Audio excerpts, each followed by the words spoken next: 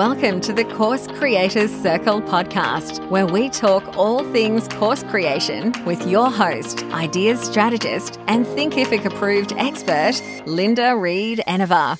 The Course Creators Circle podcast is home to Linda's top tips, along with interviews with experts and course creators just like you. Get ready for practical tips you can implement in your course creation journey with your host, Linda Reed Enever. Hi, and welcome back to the Course Creators Circle podcast. In this episode, we're going to tackle a topic that gets very confusing for people along the way, and that's about student completion rates when it comes to our course. Now, we are all building our courses, and we want an amazing completion rate. Like, we want everyone to complete our course. Let's really be honest. We want everyone that enrolls to complete our course. But completion rates for courses can vary widely depending on a variety of factors. It could be the subject matter, it could be the level of difficulty, it could be the commitment and the motivation of the students themselves. And some studies have found that the completion rate for online courses tends to be lower than traditional in-person courses. And I'm going to say that I must agree with that, because self-paced online courses rather than in-person courses, or even online courses with in-person courses, things pop up into life and people find reasons not to do it. Whereas if they're in a traditional in-person course, they're coming into a room, they're going through that training and people are able to engage with it. So I tend to agree with that.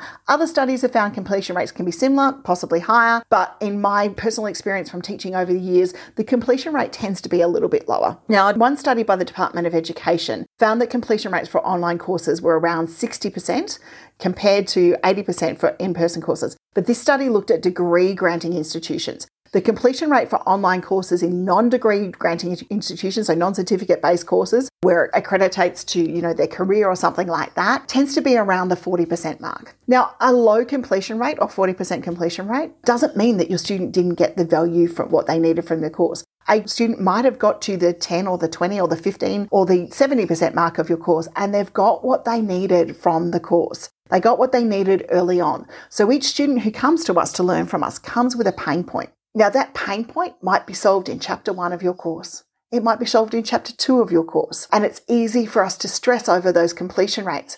But the students have competing demands in their life. And if they've had the answer to their pain point, then they might shelve the rest of the learning that's inside of your course for a little while. They may come back and complete it, or they may have got the value that they thought that they were going to get along the way within your course.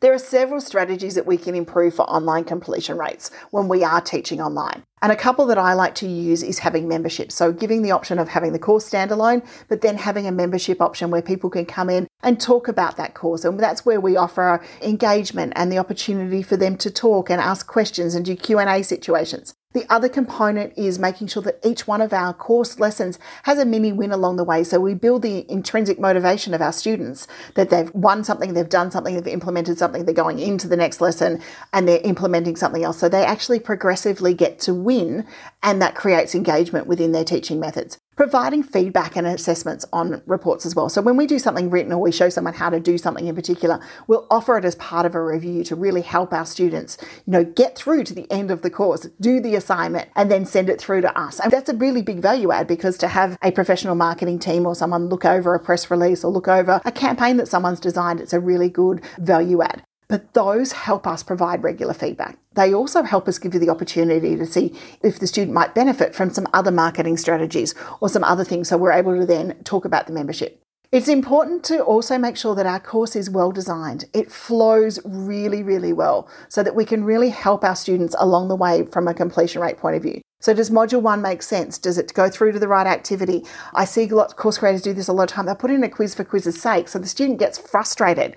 Is what we're actually including there required? And also just making sure that our course is not too big, okay? Because quite often a lower completion rate, lower than that 40% mark, would mean that we've maybe overwhelmed our students. And overwhelming them is very easy. We know our stuff. It's quite easy to do. So we want to make sure that maybe we need to break it down. And look, I learned that journey. I did a course that I normally deliver 3 days in person, and I popped it all into one course, but it was too overwhelming. But I broke it down into 3 or 4 courses, and now it's engaging and it's getting a much higher completion rate. So there are handy things to know along the way. The other thing we need to consider about course creation and online completion rates is people buy courses, I'm guilty of it, and then they forget about it. So having a strong nurture sequence that engages your students, a series of emails that reminds them about the course that they were bought, what value they got, if it's got a membership community or a discussion community, reminding them to go and have a discussion, reminding them and congratulating them for hitting milestones along the way. Now, my favourite tool for doing this right now is MailerLite. It links through, we have our students tagged in the groups that the courses they're in, and they get a series of emails along the way that helps them navigate their way through. The courses that we have good, strong nurture sequences, and maybe about 5 or 6 emails through in our nurture sequence, are the courses that we get a higher completion rate on. So to wrap this up, what we need to know about completion rates is we need to make sure that we are not expecting 100% completion, because I haven't seen a course yet get 100% completion, even with those where we provide materials pre-learning. The other thing that we need to also be looking at is around the 40% mark is actually quite healthy. Also, just remembering that a low completion rate does not mean our student did not get value. They might have got value early on, and we need to most probably stress over that. To be aware that our students have competing demands, which means that we need to be able to provide little prompts along the way to help them learn little wins, and also nurture sequences of emails. The thing about our course is completion rates are amazing. But if people are engaging, they're offering you reviews, they're sharing you things and saying, hey, that was a really cool lesson that I learned, that's the feedback that's important, not the statistic. The feedback that's important is, hey, I implemented or I did this and that was amazing. That's the feedback we want to hear from our students, because that's real feedback. That's feedback that they are using the content that we are teaching them, they are learning, they are engaging, and they're getting great information throughout that process. And that is the feedback that we can use to create other courses along the way. So while we need to monitor our completion rates, I wouldn't be stressing over them on a regular basis. So if you've been stressing over your completion rates, this is the moment in time to say stop, and the other moment in time to just say breathe for a minute and look at what your students are actually saying about your course, because that is where the true value lies. Thank you for joining me for another episode of the Course Creators Circle podcast. If you have not already subscribed to the podcast, subscribe. We give you short tips around course creation to help you with your course creation journey. And if you have not checked out the Course Creators Circle, head to thecoursecreatorscircle.com.au, where you will find our website packed full of tips and tricks to help you on your course creation journey. Thank you for listening to the Course Creators Circle podcast. Don't forget to check out the full range of resources available for course creators at www.thecoursecreatorscircle.com.au.